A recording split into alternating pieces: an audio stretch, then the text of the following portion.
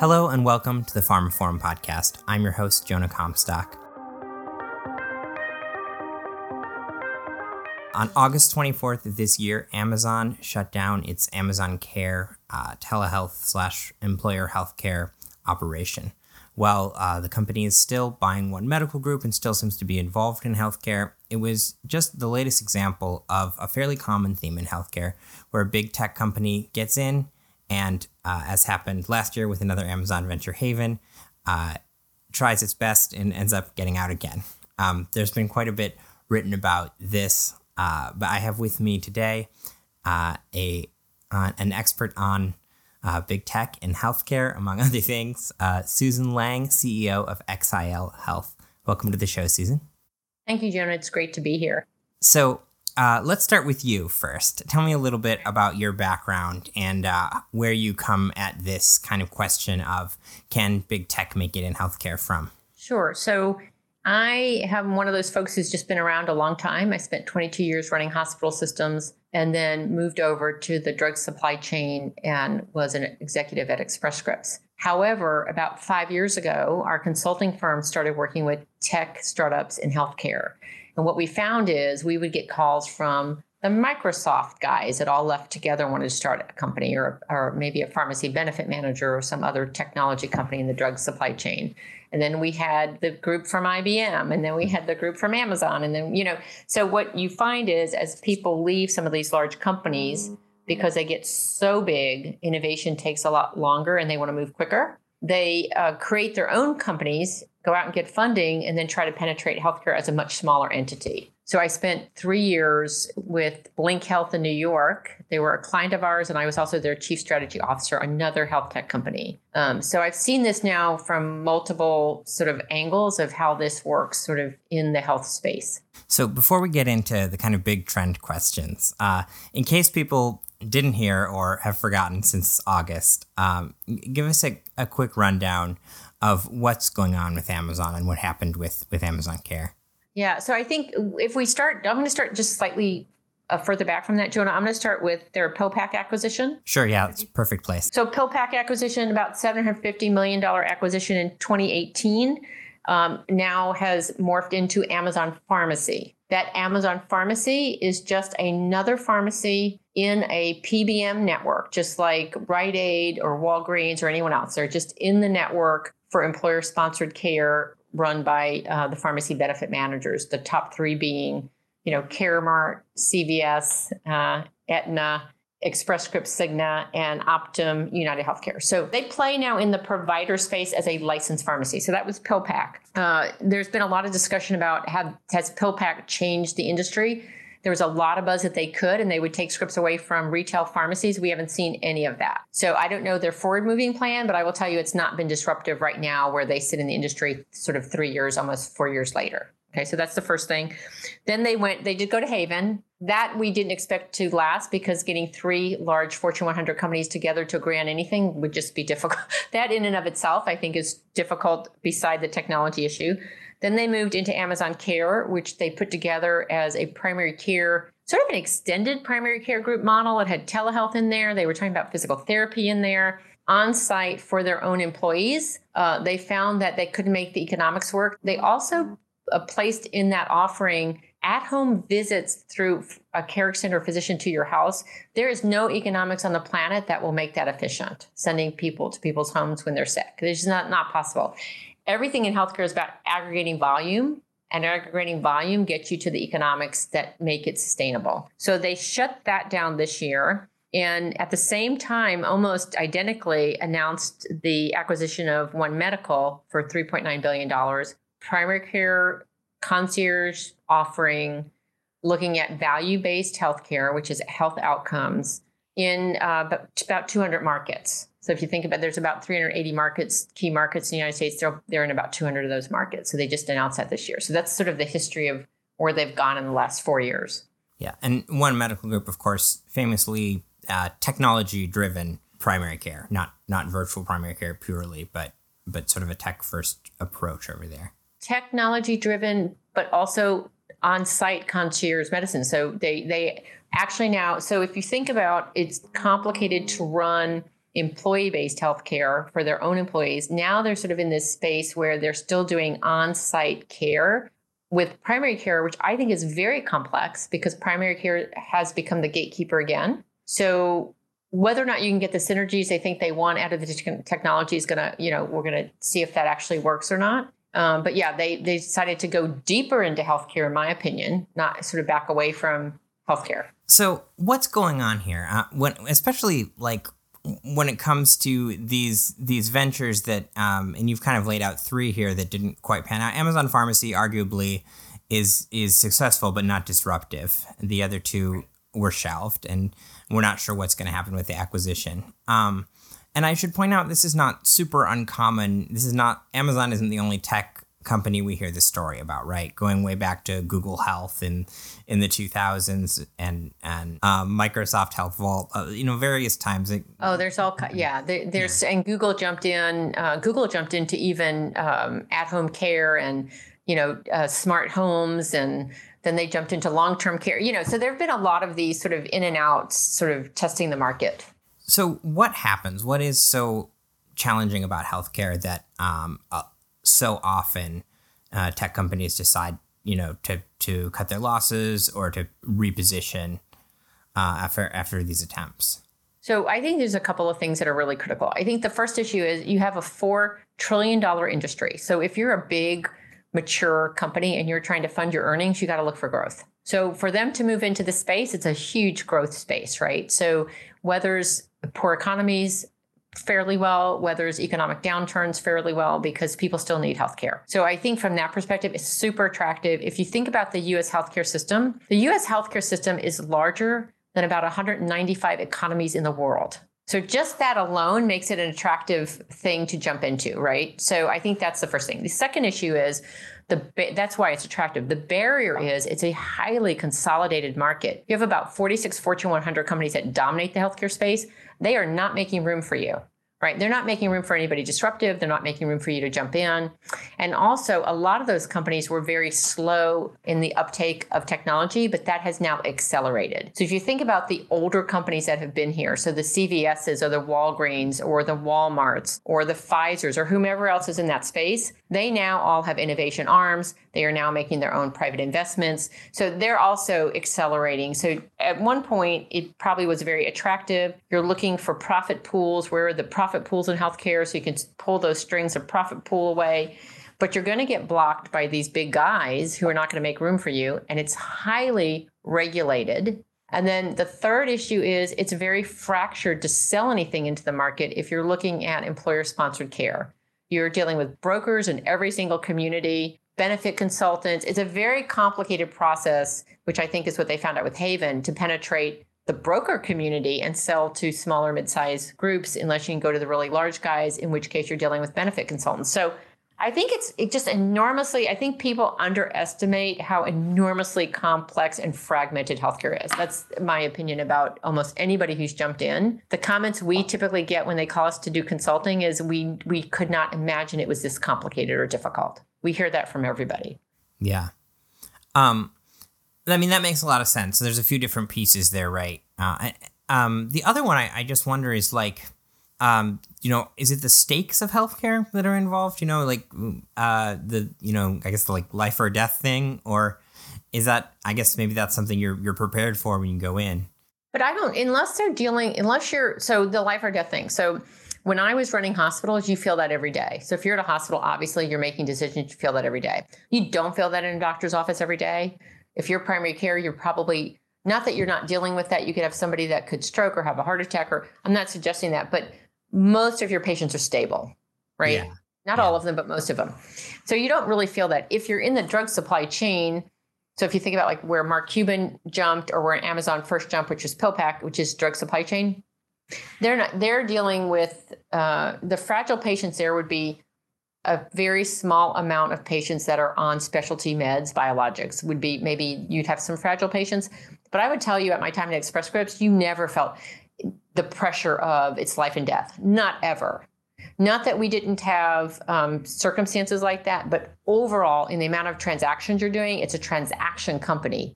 It's not a caregiving company. Where Amazon has jumped in now is to actually provide care. That is a lot harder to make work. It's a lot harder to be profitable because aggregating volume is really difficult in just, it's community by community when you're doing that, right? To create these national networks. So I think they're just in a very complicated part of this business right now. It feels like the tech companies see the incumbents doing kind of what looks like doing badly from the outside, right? Because our healthcare system is full of inefficiencies. And they say, tech is good at fixing inefficiencies, so we're going to go in and do it better. And, that would be great if it worked, right? Because it is an inefficient system. But it turns out all of these inefficiencies stem from, reasonable sort of but onerous regulations and processes. So it's really interesting to me that, really, really smart people still kind of underestimate the complexity and the difficulty of healthcare. Would you say that's a fair characterization? I think it's fair. And I think to your point, what happens is it's not a transaction. When you're dealing with people's lives and their care. So for instance, we also own physical therapy. One of the things XIL Health does is we own physical therapy companies also. We own clinics. But not everybody responds to treatment the same way. So you can put people into a protocol, but there will be outliers. The way your body responds to mine, it can't be as precise as I'm building code or I'm creating, a widget. We just can't, I can't 3D print your health. Right. So I think from that perspective, there's so much that technology can add. 3D printing is one of them, right? It's been phenomenal. It's going to be phenomenal when we do 3D printing now before we do open heart surgeries. We do it for transplants to document the structures of the heart and all these. So there's lots of places where I think technology has efficiency. What is difficult is changing the flow today of how anything works. So part of it is that some of the inefficiencies are historic. So they don't work anymore. So think about a doctor's practice. A doctor's practice was not set up to push, hundreds of patients through a week, right? That's not what it was set up to do. So it doesn't actually work right, right? Same thing with hospitals. Hospitals were never set up to take care of 100% of your care. We thought back in the day, your family did that. Right now, it's falling to the healthcare system. So some of these inefficiencies actually cross over some of what's happening in our culture. And we don't have a good answer for that. We don't have a good answer for determinants of health. We don't have a good answer for why there's disparities in, between minority patients and white patients. There's a lot of things we don't have answers for. So I think what happens with technology is they come in and you have to pick a small issue and focus on that. Because if you go too broad, it's really overwhelming. And I think, and then incrementally, you can actually start to make change, right? So if you think about Walmart just shut down their clinics, right? They had dedicated $20 billion to building out 200 clinics in the next 5 years. And their senior staff came in and said, we're not going to do it. We can't, it's not profitable. We can't figure it out. And so they just pulled back on their strategy also.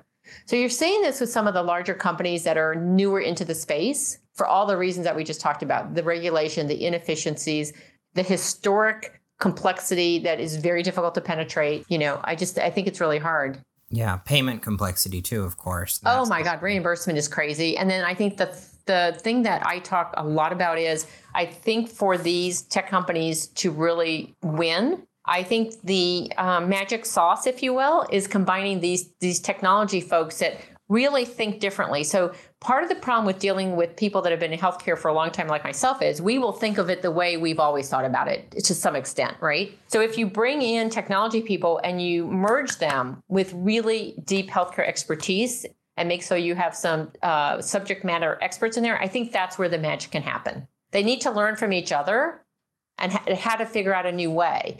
And frequently what you get is you get healthcare people that really don't want anybody else coming in and telling them what to do. And you get technology people that think they know better and don't listen to the healthcare people of what's already happened. So I think there's a little disconnect there in the communication sometimes. So I want to get back to talking about what does work. But before I do, I wanted to just clarify one point that you mentioned in your last answer.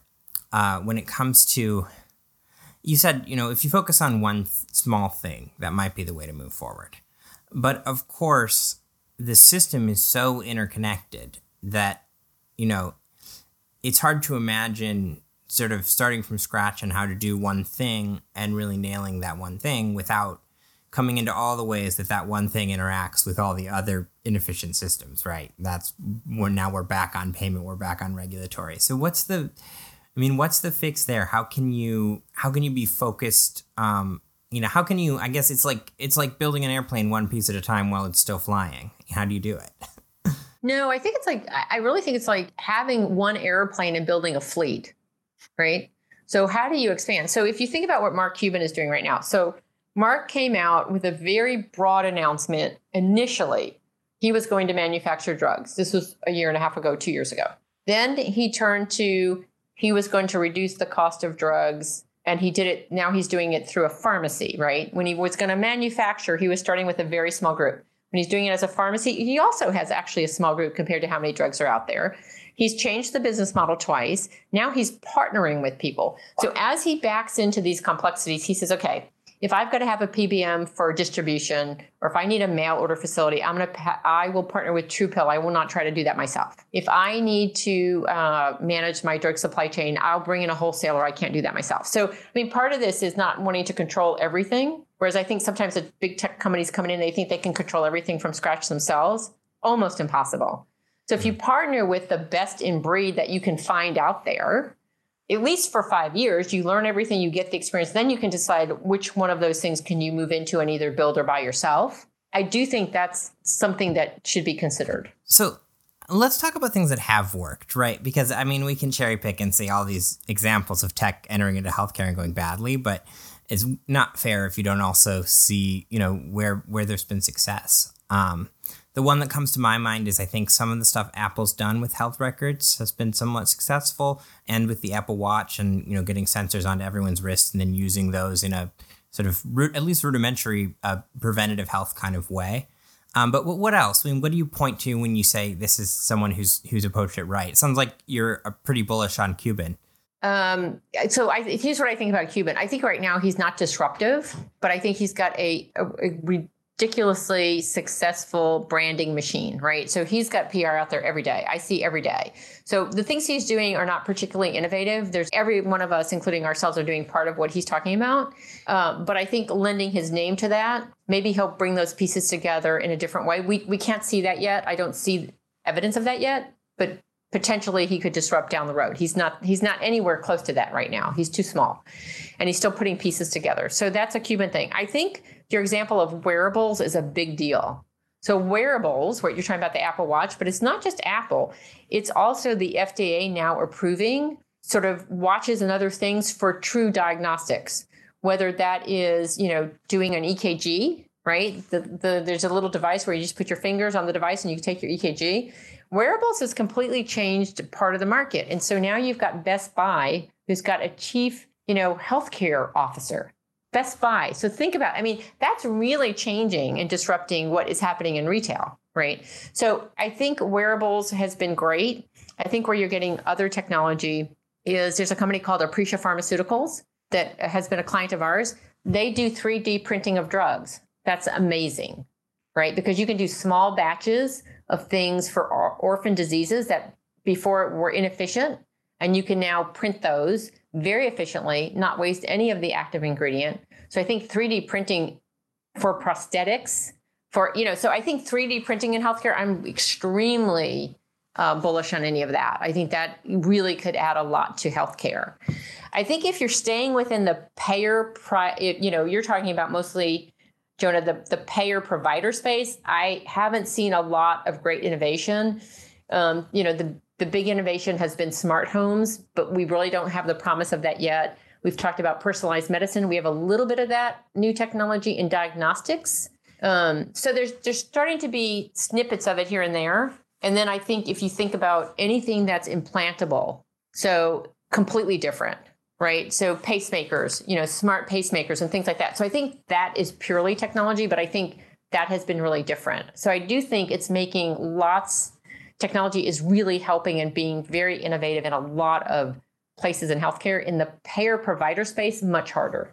Yeah. So when we're talking about providing care, when we're talking about stepping into the role that's filled right now by hospitals and doctors' offices, and it's not as if there isn't disruption and innovation happening in that space, right? You look at One Medical itself and those concierge practices. There are a lot of them that have sprung up fairly recently. Urgent care clinics, minute clinics, and CVS. We are as a society kind of changing the way we give and receive care, especially sort of like frontline urgent care, primary care. But those solutions aren't coming from big tech. Right. So here's what I think. There's a structural shift. There's been a structural shift in insurance that went from PPOs and low deductible to high deductible plans. That shift has taken about 15 years. As we've moved to high deductible plans, it has opened the door for somebody to come in with cash access health services. So those are people that are in the gig economy, are underinsured, meaning they have a $5,000, $7,500 deductible. They're never going to hit the end of that deductible in a year. That's GoodRx with cash cards. We have a company called Advisory Health also in that space with low cost. We have apps and all kinds of things, but for low cost pharmaceuticals. But that's in the cash market. And that's a little bit of the space where One Medical plays in this cash market. So they do have some employer health, but it's also could be concierge. But that's a structural change in the insurance market that is creating this opportunity for entrepreneurs to come in and start shifting health services toward cash. Now, what has happened to hospitals is for 20 years, everything that's innovated that was once done in a hospital that could be moved away from a hospital has happened. So hospitals have lost more and more profitable services to entrepreneurs, right? So 20 years ago, we didn't have freestanding surgical centers. We didn't have freestanding GI centers. We didn't have all these things go retail. So you're going to see more and more of that. And as it gets further away from the hospitals, less expensive. And you can also shrink the footprint. You don't have to have all the overhead, which makes it more efficient. So I do see some of those things happening, but I think those are very long trends that have been happening over, a 10-year period or longer. I don't see those as sort of new or disruptive. But it does leave open for these tech companies to come in and try to figure out, so where's the gap there and how can we fill it? Right. But even that is never going to lead to kind of end-to-end healthcare or health insurance. Yeah. So we're kind of coming to the end of time. I wanted to ask, are there any pieces of this puzzle we haven't talked about that are important to you or that you think are important? And a little bit about, what do you think kind of the future holds around, this sort of innovation around care? I think what the future holds is more and more people are very engaged in their own care. I think wearables makes people very aware of their health status. And what is happening in our culture is, so there's this huge divide now. It's a digital divide between sort of people that are healthy and health focused and people that probably have a lot of health issues, including our obesity epidemic. And I think that's going to continue to grow. So I think one of the things that the digital divide does is it grows. The one place I will tell you, I feel like we are making headway slowly that I think is really encouraging is in mental health and technology. So there are mental health apps out there to help people. There's telemedicine to help people now for mental health. I think that's a place where it has been decimated. That whole area has been decimated by what has happened with state law and the payers and employers not wanting to fund mental health services. So mental health services have really declined over years. And now I see entrepreneurs really stepping into that space for mental health and really helping to connect people. So I think that is really encouraging. So I think for those areas of healthcare that maybe are stigmatized, are hard to talk about, are hard to go in and see somebody, I think we can do that in a different way and deliver that care in a different way and still connect with the patient. So I think connecting the patient will look very different. To your point, Jonah, you mentioned this, but I think that's going to look really different in the future than what it looks like right now. Yeah. And I mean, we've talked about some different tech here, but we're talking of mental health and trying to address that gap. Obviously, telehealth is a huge part, but we're also starting to see digital therapeutics, so automated systems that sort of tackle the basic, I think basic is the wrong word, some of the most common mental health conditions, right? And biofeedback, right? There's apps now for biofeedback, which helps you if you have depression. There's going to be, I think we're going to see a lot of breakthroughs from that perspective. So I think that's really, really encouraging. So anything that's been stigmatized, anything that it's hard to find employees, those are the places that you want to try to digitize and technologize because we can't staff them. And that's one of the areas we can't staff any longer, right? So I think that's helpful too. And also, I guess, the bottom of the risk funnel. I mean, we talked before about how these companies are not going after emergency rooms. They're not going after the really high risk, life or death. Which they should not. I would highly encourage you to stay away from complex care. It's gotten the payer issues on that. If you think about the federal government being 54% of the payer mix now, which means they pay for 54% of all the claims in the United States for Medicaid and Medicare. The government regulations around that are enormous. It's difficult to get paid correctly. So I do encourage them to stay in the retail cash market and dip their toe into insurance when they have to, but I would keep pushing this toward cash and retail. Any other advice besides kind of staying small and staying focused? No, I think it's just making sure that you, again, it's really basic. Bring the right people on the bus. Make sure that you have a technology guy or gal that's matched with somebody who actually knows it so you can reimagine it in a completely different way. The problem is if it's only technology people and you say, hey, look, I need you to think about prior authorizations in a different way, they don't even know what you're talking about, right? Because they don't really access the healthcare system because they're generally really young. So they not only do they not have professional experience, they may not have personal experience with the healthcare system yet. So just make sure that you're really combining that with people that actually know how this works. And then I would really put a strenuous process in place to reimagine sort of these touch points along the way. And I think we can have some success in that. I think we're just not seeing it yet. I think now we're seeing learnings. I think these big companies are jumping in, learning, jumping out, and then jumping back in. And that's sort of Amazon's story right now. Awesome. Thank you so much, Susan. It's really been a pleasure chatting with you. Thank you, Jonah. I loved it. Take care.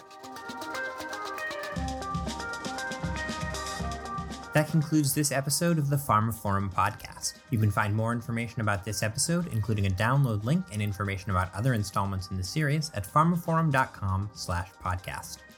The pharmaphorum podcast is also available on iTunes, Spotify, Acast, Stitcher, and Podme, where you can find and subscribe by searching for pharmaphorum.